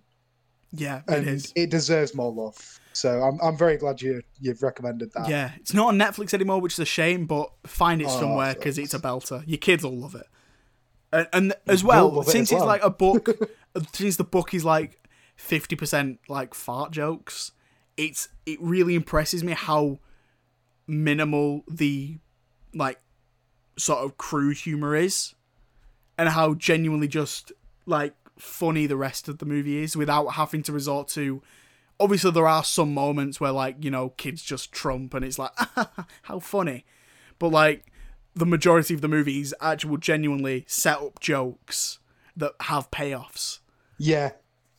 Then after that, I still couldn't sleep, so I started watching a smaller movie, much different to the ones I've just been watching. It is called Safety Not Guaranteed. I think I've heard of this. It's got Aubrey Plaza, and Nice. Jake Johnson. Nice. And the guy from the Creep movies that I forget his name. Mark Duplass. And it's about 3 magazine workers, Aubrey Plaza, Jake Johnson, and do you remember Dupinder from Deadpool? Yeah. Him. And of course I remember him. Aubrey Plaza and Dupinder are both interns, and they find this article from a guy in this little town who is asking for a partner to go time traveling with him. So they investigate for this magazine to like a hit piece, basically just taking the mick out of him. And Aubrey Plaza takes the lead on it, so goes and meets with him, and she sort of starts realizing that actually maybe he's not crazy, and like that's the thing all the way through the movie. Is he crazy? Is this real? And like he's so charming that like, and he seems quite normal, and that sort of throws Aubrey Plaza off. And then, you know, like eventually they start developing sort of feelings for each other. So that's quite interesting. And Jake Johnson's side of the story is very interesting as well, because like he goes into this start of this movie and he's clearly just a dirtbag. He's like, oh yeah, I've slept with so many, like a Barney Stinson type character. Like, yeah, I've slept with loads of girls, you know, and like right at the start, he looks, they're talking about the story and he's like, yeah, I had sex with the boss. You know, it's like, no one cares, mate. Why are you being creepy? And he only takes this job, like this story, because the town that they're going to is where his high school girlfriend lives, and he wants to have sex with her again. So then he goes there and sort of like realizes that she's actually not just something to have sex with. He's like, she's like a genuinely good person, and he wants to like see her more often. And that's a really good storyline as well. That the way that wraps up is quite interesting. Yeah, this is another certified banger for me. The ending is great and really like kind of leaves it open as to like whether it is true or not, whether it's real. I like that idea. I do like that. It doesn't need a sequel, but it makes you think. Yeah, and it's again super short. It's like an hour 25, an hour 30, hour 35 maybe. Just really short, in and out, cute, funny, enjoyable, got the dramatic moments that you want, and it got a great ending. So yeah, Safety Not Guaranteed. It's on Netflix. Check it out. It's been on my list for a while. Then, to wrap up this week, I watched 1917 again. It's great. It's great. Will described it, from uni, who's been on the podcast before, he described it as cinema. Like, this movie just is cinema. Like, watching it at home was different, because I've only watched it like in the cinema before. I've seen it in IMAX as well, and seeing it going from like the biggest screen to just your TV screen is very different. So it didn't feel the same. It's still great though. It doesn't detract from the movie. I mean, it does a bit, but like not in ways that would affect it in my ratings. Actually, that's not true. I've still got 2 more. Oh, bloody hell. I watched Moneyball with Brad Pitt and Jonah Hill about the baseball movie. All right. Where they have no money and they use statistics to build a championship winning team. And again, certified banger. It's That's become your catchphrase now, isn't it? It's become my catchphrase. It's the performances from Brad Pitt and Jonah Hill are amazing. It's written by Aaron Sorkin, who's written like Steve Jobs. He wrote Molly's Game. He wrote The West Wing. He's his brand of he wrote The Social Network. His brand of writing is him. Like everything's fast. All the dialogue's really fast. So it's really hard not to be engaged with the storyline when the writing is so pitch perfect. I think the cinematography is beautiful. The way it cuts between real footage and like footage that they've made with the actors is really great. So the editing's good. I think, like the whole idea of it is like you can't not be romantic about baseball, even when you're just using statistics to win. Yeah. So it does make you feel romantic about baseball. Don't really understand baseball much, but this movie makes me want to watch a baseball game. Moneyball again on Netflix, really great. Nice. Last thing, this isn't actually a movie or a TV show or a music or a game. Ooh. It's actually a book if you're a nerd, but it's not. It's not. It is a gatherings. I'm trying to think what to call it. It's a small book of poems that actually has been written by a friend of mine, Luke Cable, who goes to my university. Here it is called Strawberry Fields, and it's basically just him opening his heart about his life, and through different poems. Obviously, it's poems. It's a poetry book. Poems. Yeah, and Luke is non-binary, and he sort of talks about his struggles with being non-binary and gay. And 2 of my favourites from this little poetry, I'm going to call it a book, because it's not big enough to be a book, but it's a book. It's a collection book of poems. My 2 favourites were ASL, which is stands for Age, Sex, Location, which is a look into how younger gay people are used and abused with this, people don't care about who they are, they just want their age, sex, and location.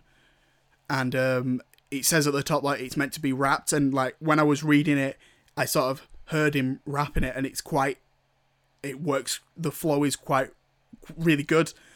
And my other favourite would have to be My Boyfriend Was Poseidon, which is it's split into several different chapters through the poem, and it's him talking about I'm assuming his ex-boyfriend that was seemed to be quite abusive. It's a really beautiful poem about him going through this, sort of making excuses and then dealing with it afterwards. I'm not really that normally into poetry, but reading this, it's really beautifully written. And I think if you guys want to check it out, I will actually leave a link to where you can buy it in the description on YouTube and Apple and Spotify. So definitely check this out. It's it's a beautiful little pamphlet, maybe pamphlet of poetry. No, can you have a pamphlet of poetry? That'd be way too small. That does sound small, doesn't it? How big is it? It's maybe 20 pages, I think. Booklet, a booklet of poems. So that's Luke Cable's Strawberry Fields. I will leave a link in the description. Go and check it out. It's only £4.50 for a copy, and help him out. He's a good person. Hi, Luke, if you're listening. That will do it for this week's podcast then. David, thank you very much for helping me out this week. Whoa. I didn't get to do any recommendations yet. Oh, did you not? Oh, no. Because you were talking for so long. I've been talking for so long, yeah. Tell me your recommendations, David. Okay, so... Oh, I mean, not your recommendations. Sell me your movie or TV show or music or game or book if you're a nerd. Please, stop. Okay, so music-wise, I'm going to recommend something because I've been listening to a lot whilst I'm in work. The Sempiternal album from Bring Me the Horizon. Once again, if I ever recommend music, it's most likely going to be metal. So if you don't like metal, just don't listen to me. It's all right, David. I don't listen to you anyway. Bring Me the Horizon are a weird band when it comes to metal. Like, they are the most mainstream metal band there is because of their album called That's the Spirit in, I think that was 2015. Is that the album with the umbrella? Yes. I listened to a couple of songs and I didn't like it. I didn't. The only song I only like I love Bring Me the Horizon, right? I absolutely adore Bring Me the Horizon. But I only liked 2 songs on that album. Follow You and Doom. And I didn't mind 2 other songs, and that was Avalanche and Throne, but the rest I thought were very cringy. Especially True Friends. True Friends, like, I just do not like it at all. I think it's the most cringy song I've ever heard, and the chorus saying, "True friends stab you in the front." That's very clearly disgustingly cringy, and so I just didn't like that album that much. So they went away from what they did a lot. In their most recent one, Ammo, they've gone back a lot more to what they've done before. But the reason I'm wanting to recommend Sempiternal is because out of nowhere, I got an ad on YouTube whilst I was watching it. I was just watching in the background while I was playing Breath of the Wild, and I got an ad for Bring Me the Horizon. It wasn't for a new song or for a new album. It was just, listen to Bring Me the Horizon. These are the songs they've done. And it was Activist, Sleepwalking, Doomed, Throne, like Mother Throne's Tongue the one I've heard. Throne's the one I've heard. I don't mind. I think that's an alright one. It's not one of the good ones on the album, but I don't mind it. Doomed is a fantastic song. I 100% recommend Doomed. Follow You is also fantastic as well. But yeah, so it really made me want to listen to Sempiternal again. I haven't heard the album in a little while. It's one of my favourite albums of all time, and so I decided to just start putting it on in work. And it made me love Bring Me the Horizon all over again. That's the album that got me into them. I remember the little test audio that was originally for Shadow Moses. The song on that album, it was literally just called Sempiternal. The little test thing, and it was like the kind of chorus / drop from Shadow Moses where he starts screaming, "This is Sempiternal." And I loved it so much, and so I bought the album the second it came out, and I listened to it over and over again. And I've been listening to it ever since. I highly recommend it. So if you're wanting a good metal album to listen to, but you don't want it to be too deep screaming, 100% listen to Sempiternal. And the game I'm going to recommend is Breath of the Wild. Legend of Zelda. It's on Switch and Wii U. I don't know about the expansion pass. I think the expansion pass is on Wii U. But the Legend of Zelda Breath of the Wild is the most truly open world game ever made, in my opinion. Wow. Because after the first 2 hours in a tutorial, once you've got the paraglider, you can go to the final boss immediately. You do not have to do anything else in the game. You can run straight there and just kill Ganon. And that's it. You don't have to get the Master Sword. You don't have to do any of the 120 shrines or find any of the 900 Korok Seeds. You don't have to defeat all 4 Divine Beasts. Well, you have to defeat the bosses. Because, so if you go straight for Ganon, what the game does is it gives you a gauntlet of bosses. So you will do the 4 Divine Beast bosses. That's Wind Blight, Thunder Blight, Water Blight, and Fire Blight. I don't know if it's in that order. And then you will go against Calamity Ganon. Okay. And then you also go against Dark Beast. And Dark Beast is piss easy. If you die on Dark Beast, you're the shittest player of Breath of the Wild ever made. I would definitely die on that one. You 100% would. I actually, I have a mate who, he's completed like all of the Dark Souls, Bloodborne and Sekiro, and a load of Soulsborne and Souls-like games, and he found Breath of the Wild too hard. Oh, really? And I'm just there like, how did you find Breath? It's easy, babby baby game. Like it's Zelda. It's babby game. How did you find that? It's made for 12-year-olds. And you complete Dark Souls. How did you find Breath of the Wild hard? Shout out to Brandon. Go, you just calling out all your mates here. Jesus. Yeah. Oh, I've called him out on that a million times anyway. And Kai, we've had an entire argument about how Last of Us is better than... Like, how Last of Us is actually good and he's just sad that it doesn't have multiplayer. But yeah, so... what was I going to say? But yeah, Breath of the Wild, you can just go straight there, or you can like do everything the game has to offer. To like truly get the full experience, the main thing that you should be doing is go for the 12 memories, because your character Link, as he is in every other bloody Breath of the Zelda game. If you don't know who Link is at this point, have you been living under a rock? Or like with Patrick, because he probably doesn't know who Link is. Did you make a SpongeBob reference? Of course I did. I love SpongeBob. Jesus Christ. He literally lives under a rock. So, yeah. Breath of the Wild, it's good, right? Okay. Yeah, Breath of the Wild is fantastic. And I've not watched any movies, so I'm sad. I haven't been able to watch anything. I've been playing Breath of the Wild, Animal Crossing, and Last of Us, and going to work. I know one thing for certain: you'll be watching a lot of movies this week, because we'll tell you what's happening next week. We have another tournament planned. A tournament. Don't stop trying to make it fun. It's not going to be fun. We are going to be having guests on. We've got James O'Malley returning, long-awaited return. He's not been on since the Marvel podcast, like nearly a year ago. That's crazy. And we've also got Mr. Alex Woods returning from Flat Moon.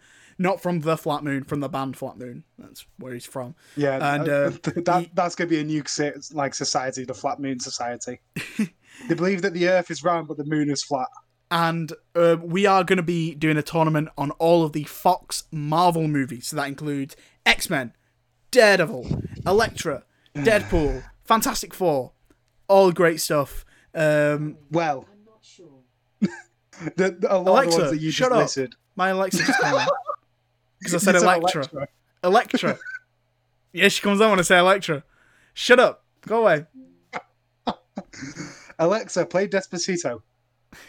She didn't hear you. Alexa, play Despacito. Despacito by Luis Fonsi and Daddy Yankee from Apple Music. Such fun. Such memes. So yeah, we've got that Fox Marvel movie podcast planned for next week. So get hyped, guys. Yeah, well, so we have to watch... Basically, the ones that I have to watch are all the bad ones. All the bad ones. I haven't seen... the only good one that I haven't seen is Wolverine. The rest, I have to watch Elektra. Yep. Bloody, like, X-Men Apocalypse, Dark Phoenix, and I can't remember if there's another one I have to watch. Phantom Four Stick? I've seen that, and I never want to have to rewatch it, so I'm not going to, even if I don't remember it that well. So yeah, I know that's going to be worse. It's going to be a really entertaining podcast. I'm looking forward to it. By the way, quickly, are we including Once Upon a Deadpool, or are we not actually? No, it's just Deadpool 2. It's just Deadpool 2. Yeah, I was going to say it'll be interesting to see how that would like go up against something else, and see how Once Upon a Deadpool versus Deadpool 2 might be. Well, it'd be Deadpool 2. Well, yeah, obviously, but like compared to. So say if you put Once Upon a Deadpool against like Dark Phoenix, and then it came up against something like, I don't know, X-Men 3, because they're about as bad as each other, which one would work? Which one would win? I don't know. That's interesting. Yeah, exactly. Yeah. Cool. That's going to be next week then. That's very exciting. Yeah, so we've got to watch some bad movies. Yes, we do. Yeah. Great. Thank you. Love it. Right, that will do it for this week. Thank you so much for tuning in, guys. Thank you very much, David, for playing The Last of Us 2. Yeah, I'm kind of there's not really going to be many like a funny moment for us to do a like a teaser for this, is there? No, I'll That's gonna be find annoying. one. No, but there'll be something. Yeah, We're always funny. we're always funny. Yeah. Yeah. Anyway, Yeah, anyway. Thank you so much for tuning in. If you want to get in touch with us, we now have a Facebook page, a Twitter page, and an Instagram page. All of the we're links, moving up in the world, people. all of the links will be down in the description below, on Apple, Spotify, and YouTube. Links to all three of those will also be in the description if you want to listen on something else. Make sure you're subscribed on YouTube and Apple. Leave us a 5-star rating on Apple if you like us. Just leave us any sort of rating and review. That would be molto bene. I really hope that means what I think it means. I'm just copying Doctor Who. What did you just say? Molto bene. Molto bene. Molto likes you. Sorry. How do you spell that? I have no idea. Molto bene. MOTOBNE. BENE, I think. Italian. It means very well. Yes! Molto bene.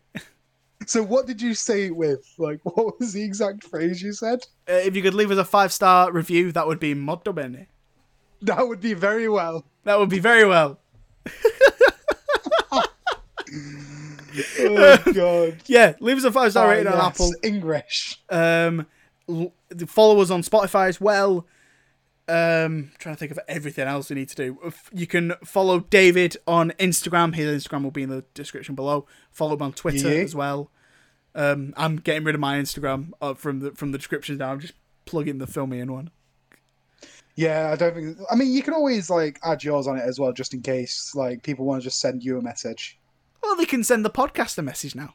Yeah, but then it feels a bit more, like it's just like me. You're not talking to you. It's literally just me behind an orange canvas. Oh God. An orange and Imagine yellow you canvas. as behind an orange canvas. That'd be horrifying. Yeah, that's gonna do it. We're gonna stop stalling now because my head's hurting and I'm hungry. So yeah, I've got a bit of a headache as well. Thank you so much for tuning in, guys, and we will see you next week for the special tournament. For the tournament! Thanks a lot, guys. Speak soon. Goodbye. Why did I say people? Speak soon like I'm in a phone call? Jesus. I'm honestly, I need help. Yes, I'll talk to all of you individually soon. I need help. I need genuine help. All 5 of you. Right. Thanks a lot for listening, guys. Have a nice week. Goodbye. Take care. Stay safe. Ron Burgundy. Speak soon. You stay classy, San Diego.